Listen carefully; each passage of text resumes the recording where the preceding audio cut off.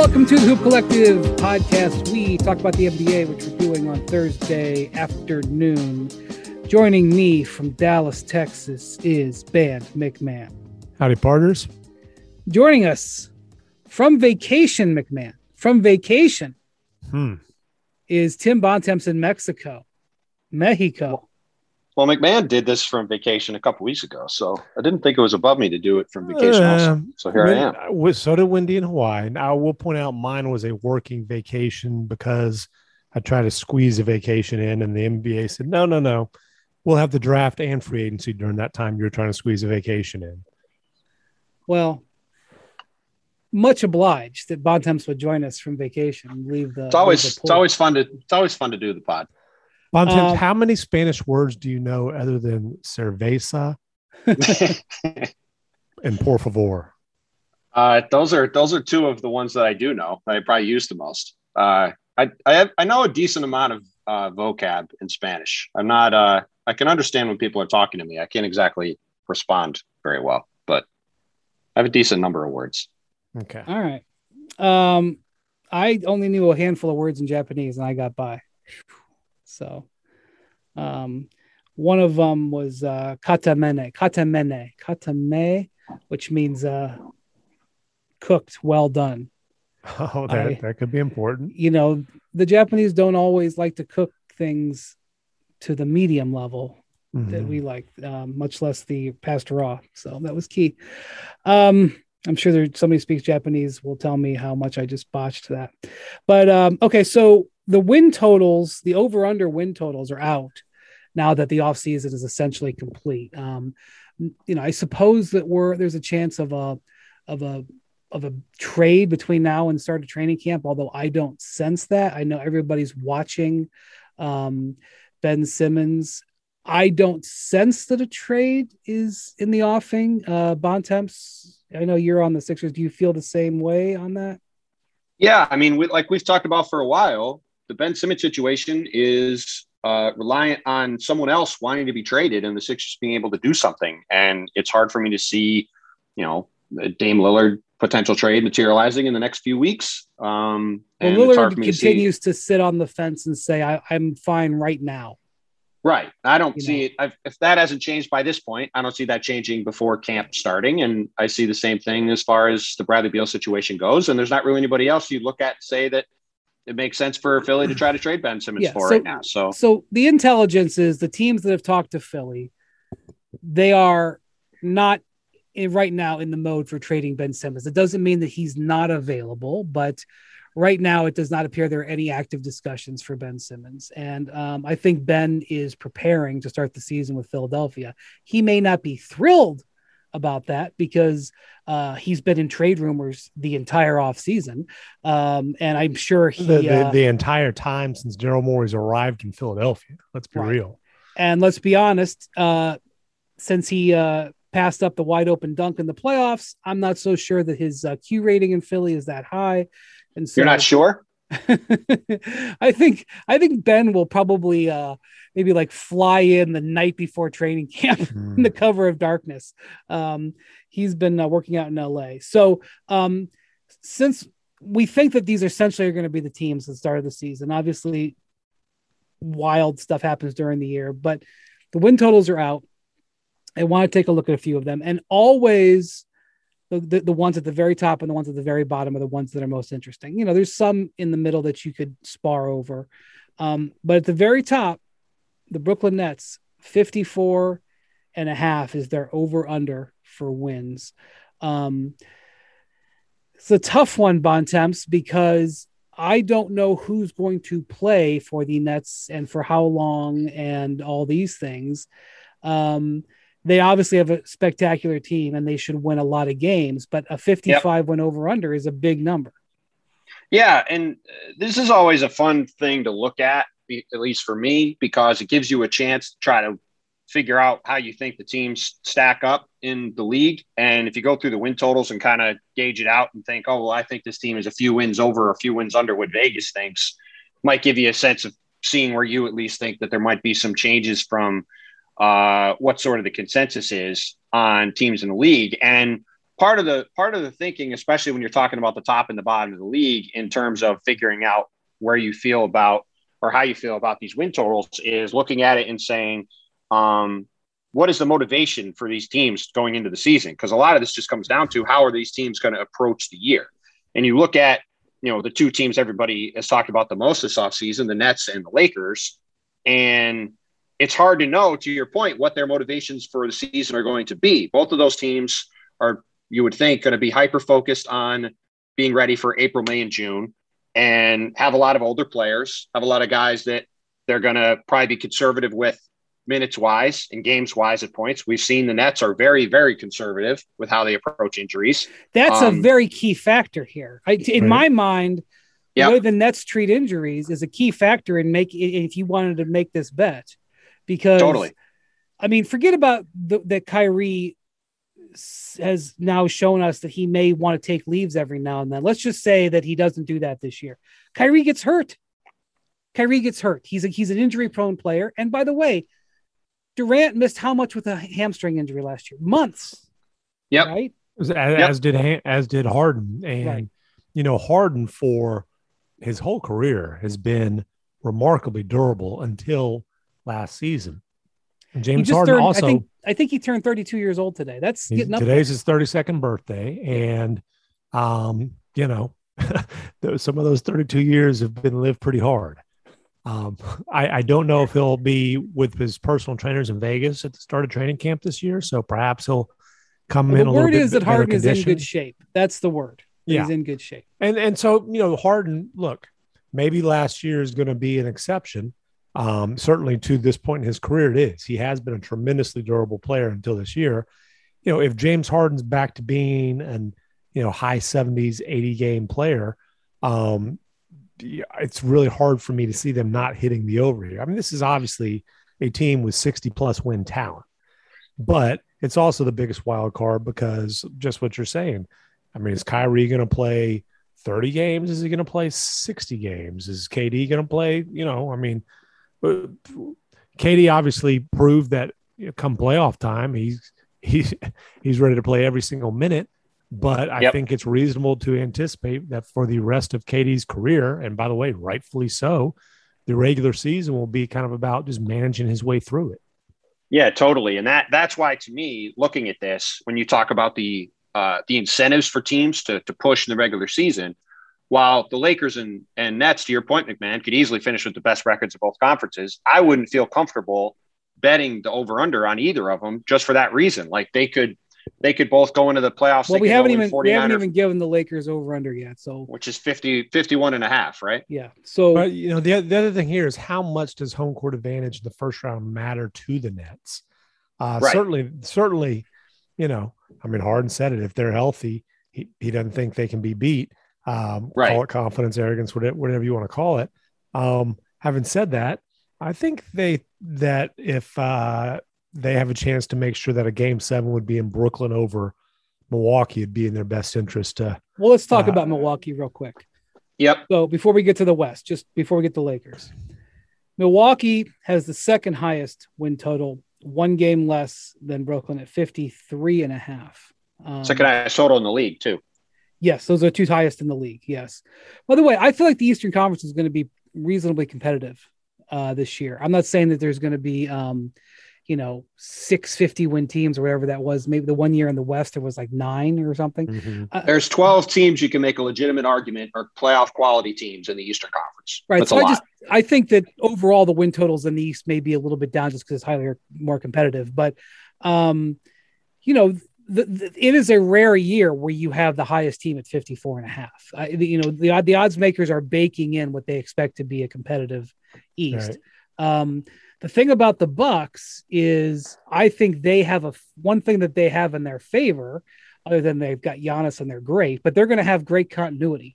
I know they lost PJ Tucker, but they're generally going to have their same team. And I would assume that's going to be in their favor, assuming relative health. And certainly when you look at teams like the Lakers or the Clippers, teams that have major changes that they have to deal with for their roster and other teams as well, that's going to be a factor. So I think continuity plays into the Bucks' favor at 53.5 on this. I also think that there's going to be a lot of incentive and push from the Bucks, to McMahon's prior point about the Nets. I think the Bucks are going to try very hard to be the number one seed. I think they're going to want, I don't think they're going to want to be in a situation where they have to potentially play a game 7 on the road against the Nets team with those 3 guys all healthy, right? I mean, I think they obviously survived that last year by the skin of their teeth. But because only one of them was healthy. Right. And I think coming into this season, it's going to, like, I think the incentive is there for the Bucks to push in a way that, to McMahon's point, the Nets clearly are not that concerned about anybody from the standpoint that they think if they're healthy, they're the best team in the league.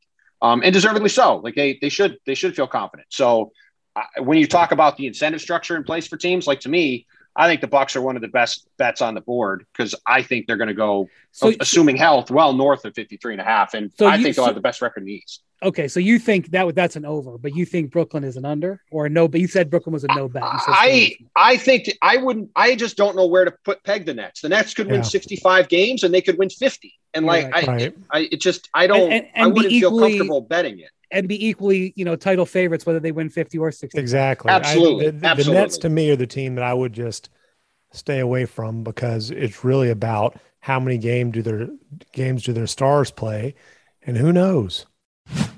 Now let's talk about the play of the week. The pressure to follow up Hypnotic and Cognac weighing heavily on the team. Hypnotic was in the cup, blue and ready for the play. And boom, Añejo Tequila came in with a smooth assist to Hypnotic's tropical fruit finish. Shaken, strained, poured. It was green and good. The playmaking splash shifted the tempo. Another great cocktail from the Hypnotic team. Every season is Hypnotic and Tequila season. Hypnotic Liquor, Bardstown, Kentucky, 17% alcohol by volume. Hypnotic reminds you to think wisely, drink wisely. For the ones who get it done, Grainger offers high-quality supplies and solutions for every industry, as well as access to product specialists who have the knowledge and experience to answer your toughest questions. Plus, their commitment to being your safety partner can help you keep your facilities safe and your people safer. Call or click Grainger.com or just stop by.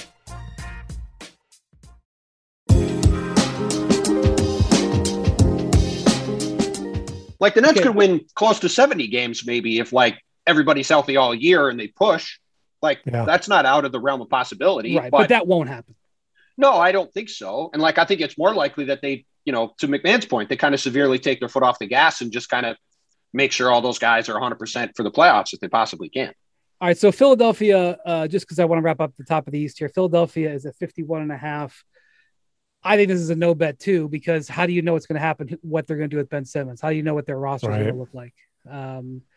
I think, if you're a Sixer fan, you want to put down money because you think they're going to be the over, or you hate the Sixers and you want to bet on the under just to have a bet to root for. But how can you possibly predict what the Sixers are going to be? I sort of like the under, because I think it's going to be a pretty uncertain situation, and it's going to be messy. Yes, it's going to be messy. So, but to your point, they could win 54, 55 games too. But I would say that one, I think, goes under. I think it's going to be messy, and I think you can, factor in Embiid missing a hand, 10, 15 games. Will he still be an MVP candidate?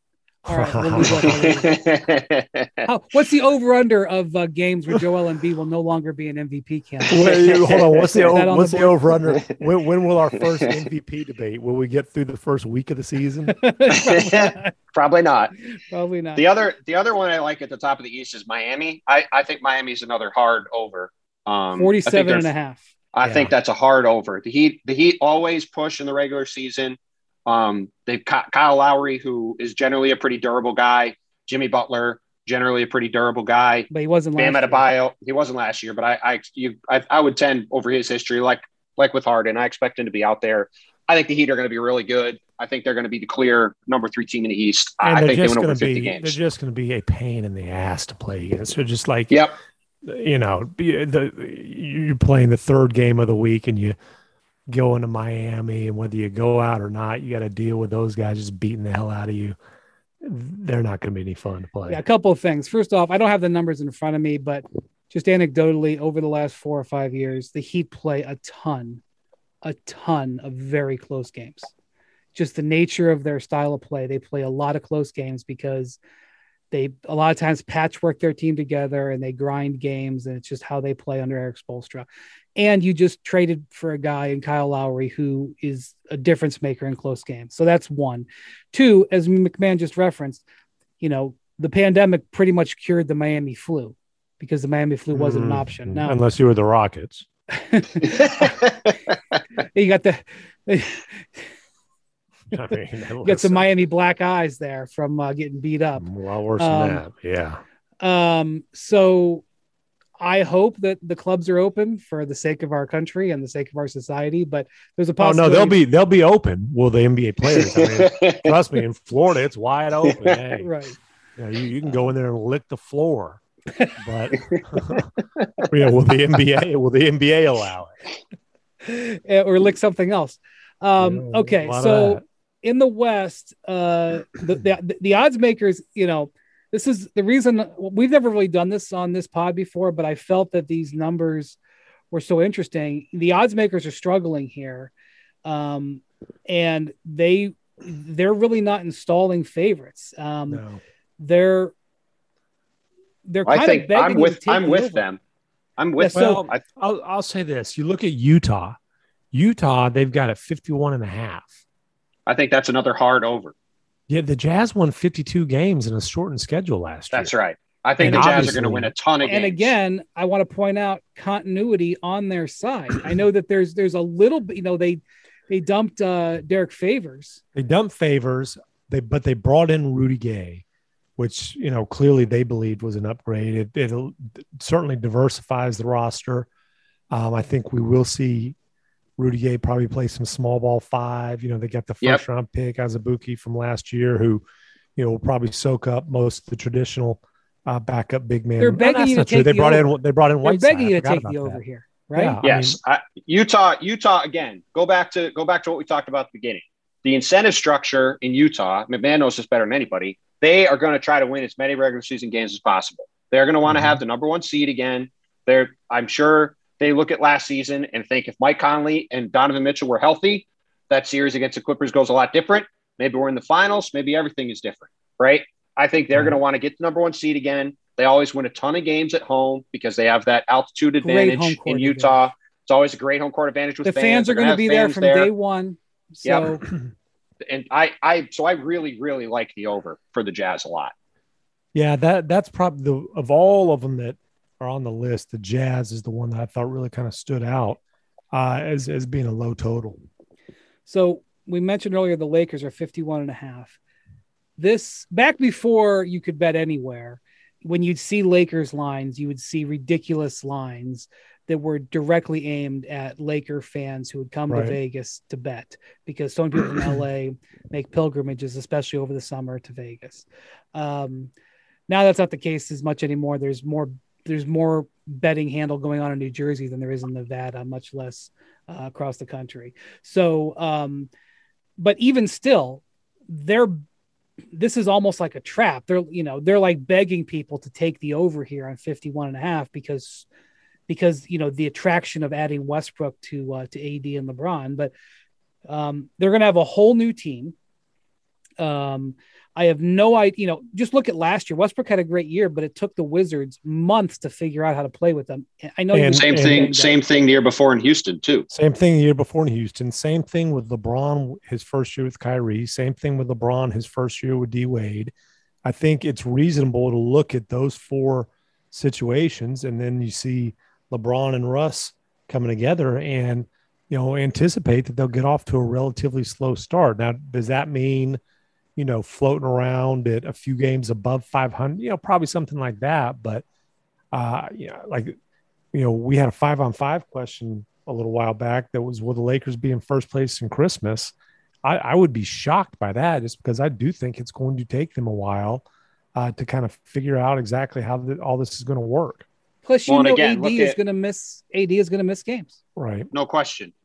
And again, look at the incentives here, right? Are the Lakers going to be afraid of being on the road against Utah or Phoenix or any of these teams? No, they're not going to be worried about it. They're going to want to get through the season healthy. And, Russ has dealt with quad issues the past couple of years. He could take more games off than he's used to. maybe LeBron James, who always does like to play also. Maybe he does like gets some more scheduled games off. Could. No, yeah, for sure. But what is this for LeBron year? What? 19? 19. I mean, you know. So I'm right. So the incentives, again, like this is not about where I think the Lakers easily could win the West. They easily could have the best record in the West in the regular season.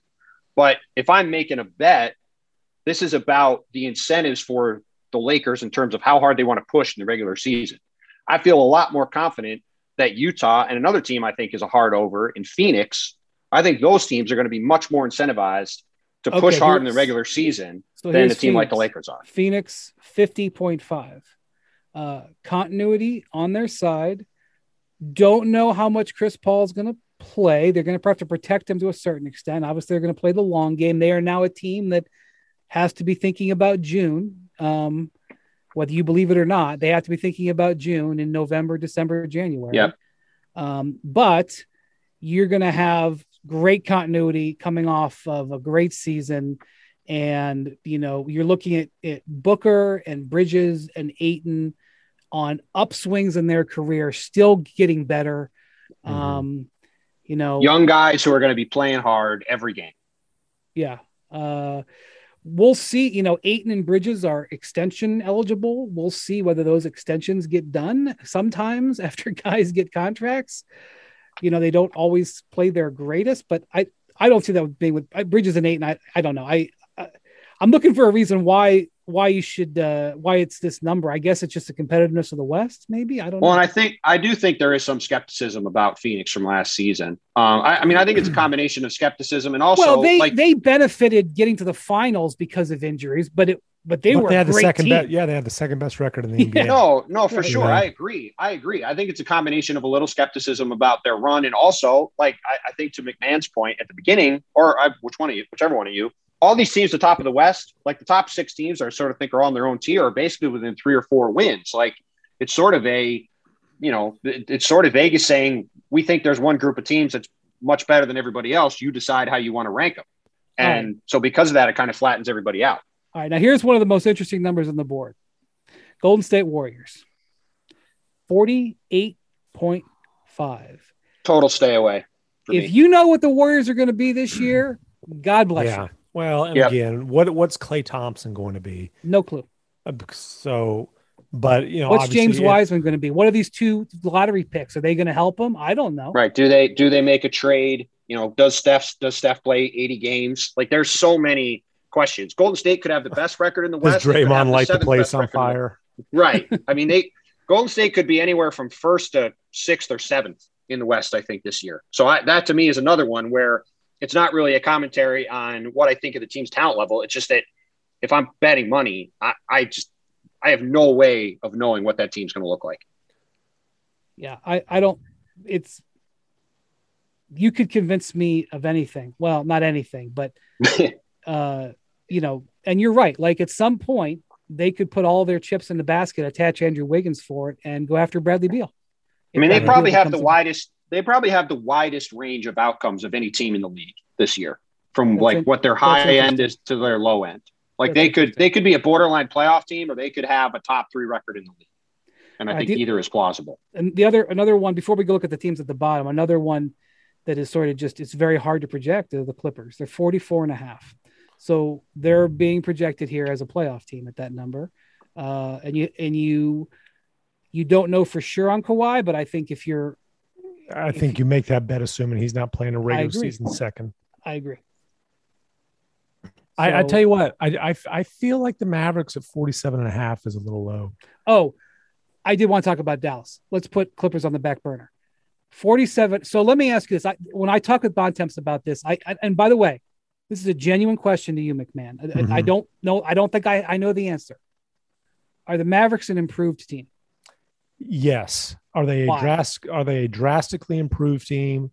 No, but are they improved just because you're expecting Luka to get better? I mean, why are they improved? No, so they're improved. There's a couple reasons. Number one, look,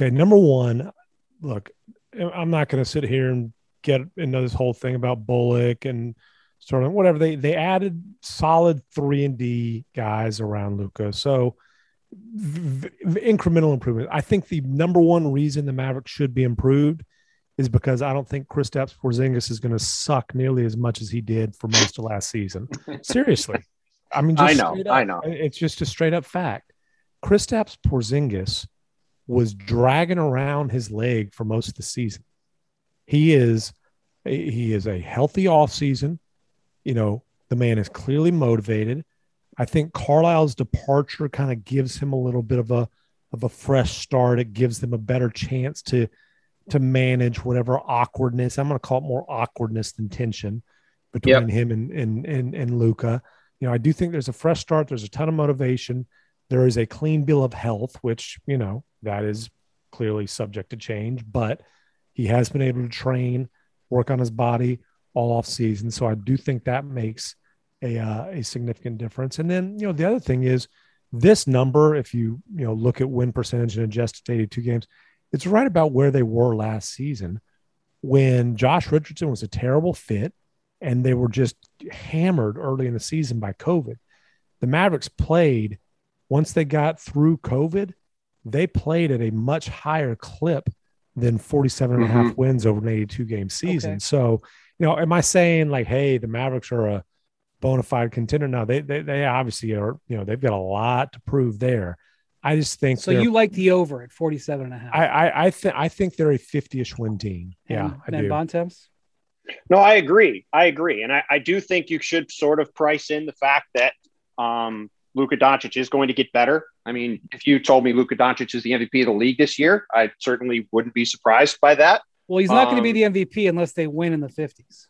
Well, but he could be MVP and they could win in the 50s. And I think to MacMahon's point, Kristaps Porzingis is one of the players with as much on the line this year as anybody in the league, because this is a huge swing year for him. He does get this whole offseason to be healthy. He clearly wasn't right last year. And, you know, he can either reestablish himself as an all-star caliber player in the league, or he's going to have a new normal where he's a sub-all-star player in the league. And like, you know, this is sort of the year when all the excuses go away. There's a new coach. He should be healthy, should be able to get back to where he was before if he's going to be able to. So, but even still, I thought that Dallas is an over, just looking at the number, because they were basically on pace to get to where they were last year. And the addition of Bullock, Porzingis being healthier, and Luka getting better, you would think should allow them to get to 50 or more. Because look, with Luka, that's another guy who's going to play every game. He's incredibly durable, and when he's on the court, you're just going to win most of the time. I dial back a little bit on Luka's durability, but the other thing is Luka. They should try to get his minutes down, right? MacMahon, shouldn't Jason Kidd try to get his minutes down, because he tends to wear out? It's not his minutes. It's more his usage rate. His minutes weren't that high until playoff time. It's the usage rate. Yeah. You know, and look, can Brunson, who had a very good regular season and a very bad playoffs, can he take a significant step forward? I mean, but you know, again, to me, it just really comes down to, I do think they got incrementally better roster wise. Porzingis should be significantly better, and post COVID, they played at a much better clip than this over under. Okay. All right. So let's move down the list a little bit. One of the teams, before we get to the bottom, that my eyes stopped at, the odds makers are not super duper impressed with the Bulls offseason. They put them at 41.5, which, by the way, if they win 42 games in the East, they're going to be in the playoffs, which is a struggle point for them. Maybe. Yeah, true. But it's a struggle point for them. I mean, that looks to me like they feel pretty impressed by their offseason, because the Bulls were 10 games under 500 last year.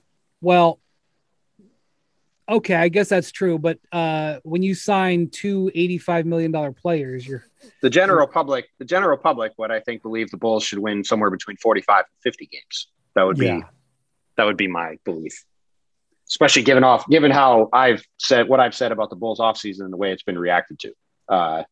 So I would say that is below consensus. Look, I think the Bulls are going to be a below 500 team. So I like the under on that one.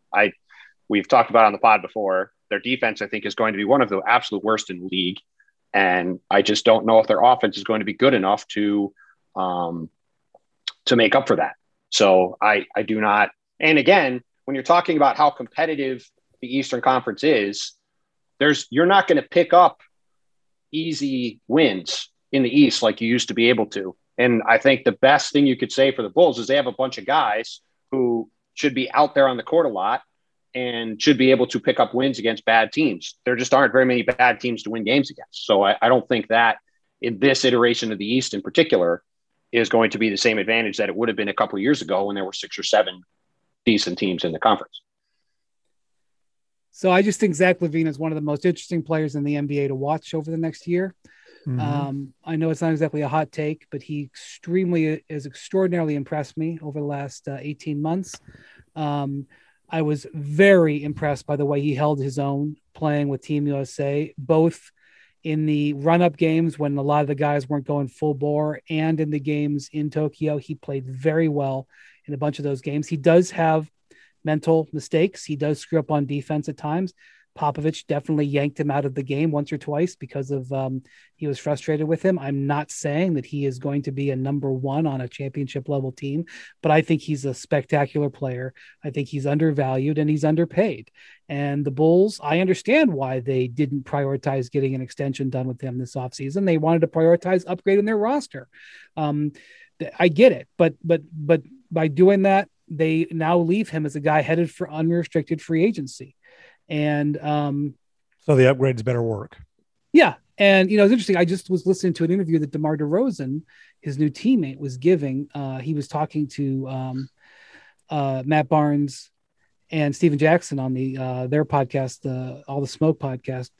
And he was talking about what it means to play on the Olympic team, because DeRozan played on the Olympic team in Rio in 2016. And he talked about how it expands your horizons, and playing alongside such elite level players, lets you sort of think about what it would be like to do it on a more regular basis. And it's not just that these guys are hanging out and like plotting to get together. It's just that you enjoy playing with high level talent. Zach LaVine has never played with high level talent. I mean, this one of the most incredible stats of the summer was when Team USA won 4 straight games. It was the first time Zach LaVine has on a 4-game win streak since he was at UCLA. And so I watched. Will he have a 4-game win streak this season? Well, Bontemps thinks maybe not. I think he will have a 4-game win streak this season. But I'm telling you, I think Zach LaVine thrived in the Team USA environment. And I'm not saying there was one guy there who he emerged with saying, I want to play with that guy. I think he liked being on, having everything around him elevated. And so the Bulls should be aware of that as they, try to retain him, that, he's going to want an elevated experience. And so you got to hope that Lonzo Ball and DeMar DeRozan are the elevated experience. Well, and DeRozan at 32 years old, where you not only paid him, but you gave up significant trade assets to get him. Right. I mean, look, they gave up stuff to get Lonzo Ball. Well, not really stuff, but they've built their team with Lonzo Ball, DeMar DeRozan, and Nick Vucevic to try to convince Zach LaVine he should be in Chicago. And if they finish 12th in the East this year, that's not going to help their cause. And trying to keep them there. If they finish 12th in the East, that's a borderline disaster. And it's not just I mean, DeRozan and Vucevic. These are both guys that you've gone all in on 32 and soon to be 31. Guys who are very good offensive players, but how do they complement LaVine defensively? And then, Bontemps, as you said, they better be an offensive juggernaut, because they're very likely to be a bottom. I mean, I'm going to say bottom 10 to be polite. If they finish 20th in defense, they'll be very happy. I mean, they could easily finish 28th in defense. Right. Well, I'm a big buyer on Zach LaVine. I think he's got a really good future ahead of him. And our Bobby Marks has already said next summer is going to be the summer of Zach LaVine. He could basically be the only player available. It might be an star level player. And I'm going to say that I think Zach LaVine could be the number 2 on a championship team. Yeah, I would agree with that. And some of those teams that maybe have a number 1 or are dreaming of doing that are going to be trying to get him next year. So that over under, there's a lot more than just a little conversation point in August on the over under on the Bulls with this team. Okay. So looking at the very bottom, the team with the lowest number on this board Oklahoma City 22.5. If Sam Press has anything to do with it, they will hit way under. Right. Trust me, it won't be for a lack of effort. Right. They're going to play very young. They offloaded any veteran who could really help them, Al Horford, and they bought other than Gilgeous-Alexander, obviously. I guess he's the what is he, 22? And he's the statesman on the roster. Hey, he's got a him and Mike Muscala. Mike Muscala. They're gonna Lou Dort is gonna be leading team meetings, and they're French gonna and play English. They're going to play. I think they're going to play Josh Giddey a whole bunch of minutes, and he's going to handle the ball. And so whenever a lot of Giddey Poku pick and roll. One of the ways to guarantee losses in the NBA is to play young guards. Which is one of the more reasons why there's 1,000 reasons why Doncic is amazing. And it's also one of the reasons why you really get impressed with guys like John Morant, and Trae Young, because, it takes guards a while. Donovan Mitchell is another one, even though he's not a pure point, but still. But you play two young guards, and I know Gilgeous-Alexander isn't young, but you play young guards. Shea just signed a max contract. He is a star level player. He's playing on a terrible team. And look, how creative are they going to be with his playing time? Like how, all right, so how 22 and a half ways will they find to rest him? I think 22.5 is a stay away. I'd take the under. I mean, I can understand taking the under. It's hard to be a 60 loss team. That's a lot of losses. And I think they have an all-star caliber player on their team. And look, maybe he'll sit a ton of games, but if he's healthy, they could win 24, 25 games. And that's still going to be a bottom 5 team. And, they get to play 41 at home. So right, and teams are going to rest guys against them. Like it's a tricky number for me. Yeah, I'm not sure Bricktown's going to be.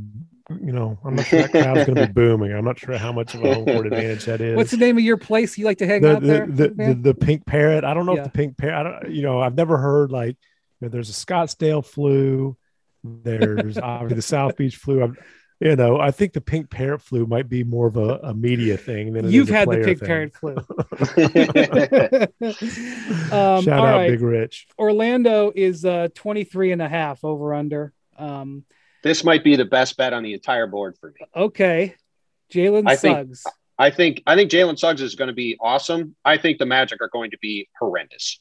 I think Cole Anthony and Jalen Suggs is going to be extremely awkward at best. Yes, that I agree with that. Jonathan Isaac will, be back presumably, but we'll see what he looks like. They're going to have a ton of young guys playing. They drafted Franz Wagner in the top 10. They have RJ Hampton, who's probably going to play a bunch of minutes, who was a super young guy they got in the Aaron Gordon trade last year. Like, they're clearly on we're going to rebuild through the draft track. And, I think they're probably going to be the worst team in the league. And I think they're going to lose a ton of games. And again, some of this goes back to, if you have 12 teams in the East that are playoff quality teams, I think these teams at the bottom of the conference, the two in particular, I think Cleveland and Orlando, I think are both going to go well under, because they're just going to struggle to find games they can win, because you have a lot of teams in the East that are trying to be in the playoffs and being competitive. What about the Rubio bounce? Very, very big bounce. Houston 25.5, McMahon. I'd probably take under on that. To me, he's so young. I definitely take the under, because they're going to be playing all these young guys a billion minutes. Well, and here's to me, one of the biggest challenges for the Rockets is, how do you deal with John Wall and Eric Gordon? Because you deal with them by trying to deal them. Well, good luck with John Wall's in 90. Gordon's contract's hard too. Yeah, not as hard though, because the last years there's no guaranteed money. I think Gordon at some point. I think Gordon ends up getting traded at some point. But like John Wall, dude, every minute he plays is you're wasting time. Wouldn't you expect there to be a Blake Griffin type buyout situation there at some point this year, McMahon? The problem is it's $92 million. I mean, I get that, but it's 2 years of Supermax, dude. I mean, yeah. And I don't think he's same situation with Kevin Love. I mean, it's 61 or something. They're 62. Yeah. You know, you think there'd be a number, but it's a hard thing to do. I guess if that was going to happen, it would have happened sort of like what happened with Kemba, right? Where he gets bought out in the offseason, you can sign for the mid-level somewhere and you can claw back 20 million or so and do it that way. Whereas in the middle of the season, it's harder. Right. I do think that the Rockets will be a fun young team. But fun young teams, tend to end up around 23, 24 wins. Right. Yeah. And look, there's reason to come out and watch them. Yeah. We've talked about their 4 first-round picks. They're going to be fun to watch for sure. I like their rebuilding direction. We just all need to understand that it's, in the early stages of a rebuild, and Jalen Green is going to have some spectacular performance. That aren't winning performances because he's going to have to be great to keep them in games. And you're counting on 19-year-olds to close games. It's tough. If only starting your fitness journey was as easy as starting this podcast. The truth is, all the lift big, get big, and Beachbody ready in 3 weeks pressure stops most of us from even starting. And starting is what matters most. It's everything. Wherever you're beginning and wherever you want to be, Peloton encourages you to just start. With thousands of classes to get you moving and doing what you can, even if that's just a 10-minute low-impact class, they have those too. And when you're ready, take it up a gear with a 30-minute live DJ ride. Start with Peloton and find instructors that will keep you motivated to stay on your fitness journey. Learn the basics and build from there.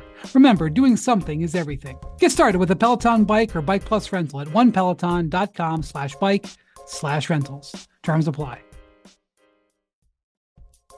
The NFL schedule drops this week, and you can be there to catch all the action live and in person with Vivid Seats. Experience every touchdown, every tackle, every eye-popping play of your favorite team. And to kick it off, Vivid Seats, the official ticketing partner of ESPN, is offering you $20 off your first $200 ticket purchase with code HOOP. That's code HOOP. Download the app or visit vividseats.com today. Vivid Seats. Experience it live.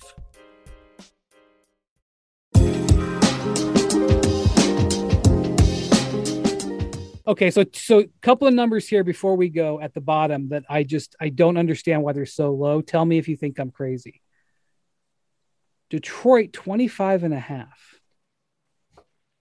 I get why that's where it is. I know that they're not super talented, but the East is also full. Again, the thing you have to factor in here, there are 12 playoff quality teams in the East. So for Detroit and Cleveland and Orlando, they're going to have very, very, very few games where you give them much of a puncher's chance of winning. Now, they'll win some of them. History tells us that rookies very rarely impact winning, and rookie guards very, very rarely impact winning. Right. Even as good as Trae Young was as a rookie, it's not like the Hawks won a ton of games. They did not. Or the Mavericks with Luka. I mean, you can go on. Yep. So I know that there's a lot of excitement over Cade, but the odds makers are saying here that we do not think that they will be materially better. They could win 26, 27 games, but I think I would, if I had to pick, I'd say under, but that's probably a stay away because they do have a little bit higher ceiling than Cleveland and Orlando, which I think will definitely go under. Look at the talent on their roster. I mean, I think they've got way more talent than Cleveland and Orlando. I agree. I think but I also could see them losing a lot of games because, again, they're playing, Sadiq Bey's a second-year player, Killian Hayes, second-year player, Isaiah Stewart, second-year player, Cade, rookie. They've got a lot of young guys they're playing. Cleveland's a 26.5, by the way. Okay, a couple more that I'm kind of surprised that they're low, but these they're not just throwing these numbers up here. San Antonio 29.5. I love the over on that. I just think they're going to try. They're going to try to win games, and they lost DeMar, but they added Thad Young at least for now. They have a bunch of solid players. I do not see them tanking. I don't see them selling off guys. They had a McDermott who, isn't a huge name, but I think he's a quality player. He's a solid piece. He's a solid piece for them. Their defense will be a lot better without DeMar. I think I'm not saying they're going to win 50 games, but they were a 33-win team last year in a shortened season. Exactly. This very well could be Pop's last year. So I mean, for damn sure it ain't going to be a Tankapalooza. Well, I think they'll be a mid-30s. I think they'll be a mid-30s win team. They're saying without DeMar that they're going to recede. So that's the thing. Well, and then we could get into the on-off numbers with DeMar and question the logic behind that. But All right. Washington won 34 games last year, despite crazy COVID issues and dealing with Westbrook, where they were just all, what they start 0-8 or something, or there was a they point lost like 14 Westbrook's first 14 games he played. Yeah, there was definitely a point early in the season where I thought Westbrook might end up with more technicals than wins. Okay, more T's than W's. So they ended up with 34 wins and 34 wins in 72 games and snuck into the 8th seed in the East. And I know that they traded Westbrook, but they are at 33.5 now. I don't know if this is the odds makers saying we think Bradley Beal is going to get traded. I was going to say that's such a wild card. But if Beal doesn't get traded, if Beal doesn't get traded, that should be another, to me, pretty clear over. Again, assuming health. I mean, some of the Wizards fans will tell you some of the lineups that the Wizards had to play last year. Some of the guys that they had on the floor at one time, like there were times. I don't want to make any insults, but you now look at their roster, like. I realize that they traded Westbrook, but they are deep. They've got absolutely. They are much deeper and should be able to withstand some more things. Like I'm not going to spend a long time talking about the Wizards here, but I thought 33.5 was pretty low for them. I definitely thought it was low, and I thought Toronto's number was very low for similar reasons too. Okay, so Toronto is at 36.5 now. The intention is that they will play at home. Their schedule is scheduled for Scotiabank Arena. So that certainly will help them getting to play at home again. Yes. I think with Pascal Siakam and Fred VanVleet and OG Anunoby. Well, Siakam is going to miss some time with the shoulder. I was going to say, when will we see Siakam? I mean, he'll be back early in the season. I think he's supposed to miss about the first month. Masai Ujiri gave a press conference last week, and he basically pronounced that Siakam is singing Kumbaya again with the organization, that he and Nick Nurse were at odds, and the injury just compounded it. And he got suspended at one point last year for stomping off the court. He says everything's A-okay. Do we believe that? I believe it more than I don't. I mean, I just think last year was a disaster for them on every front. They started 2-8. They lost 3 or 4 1-point games in the first 2 weeks of the season. They get back to 500. They were well on their way to getting things right. COVID. Then they have all their coaches get COVID. Half their team gets COVID. They got completely derailed. They were playing away from home for the entire season. Everything was a mess. There's the whole Lowry saga. Yes, there was the whole, where's Kyle going to be? Is he going to be here? Is he not? Then they basically shut him down for the final 6 weeks of the season, in a certain attempt to move up in the lottery. So, I think you look at all that, and I'll just be surprised if the Raptors aren't a above 500 team. They're just a solid team, well coached, pretty deep in talent. I think because again, 36.5, you're thinking that they're going to be, somewhere between 10th and 12th in the East. I'll be surprised if they're not higher than that. I think they're a playoff team. All right. Well, it'll be interesting to see how anything changes. There's really not, this is the first time I can remember where there was really so few teams with such high win expectations. Normally you see a 57.5 up there or a 58.5 up there. Yeah. There's nobody even in the upper 50s. Nobody in the West above 51.5. Yeah. There's a ton of balance atop the league, which I think is exciting for us to go into the season. I think it's going to be pretty wide open. And again, it goes back to some of these teams that are seen as the favorites don't have a lot of incentive to push in the regular season. And so that gives you some weird numbers. But if you have 6 teams that are sort of in a group at the top of the West, you kind of have to balance out your chances of teams going high. And, if you think Brooklyn might take their foot off the gas, it lowers things a bit in the East too. All right. Well, thanks for listening to the Collective Podcast. MacMahon, hope everything goes well for you. Bontemps, get back to the beach. We'll talk to you guys next week. Adios, amigos.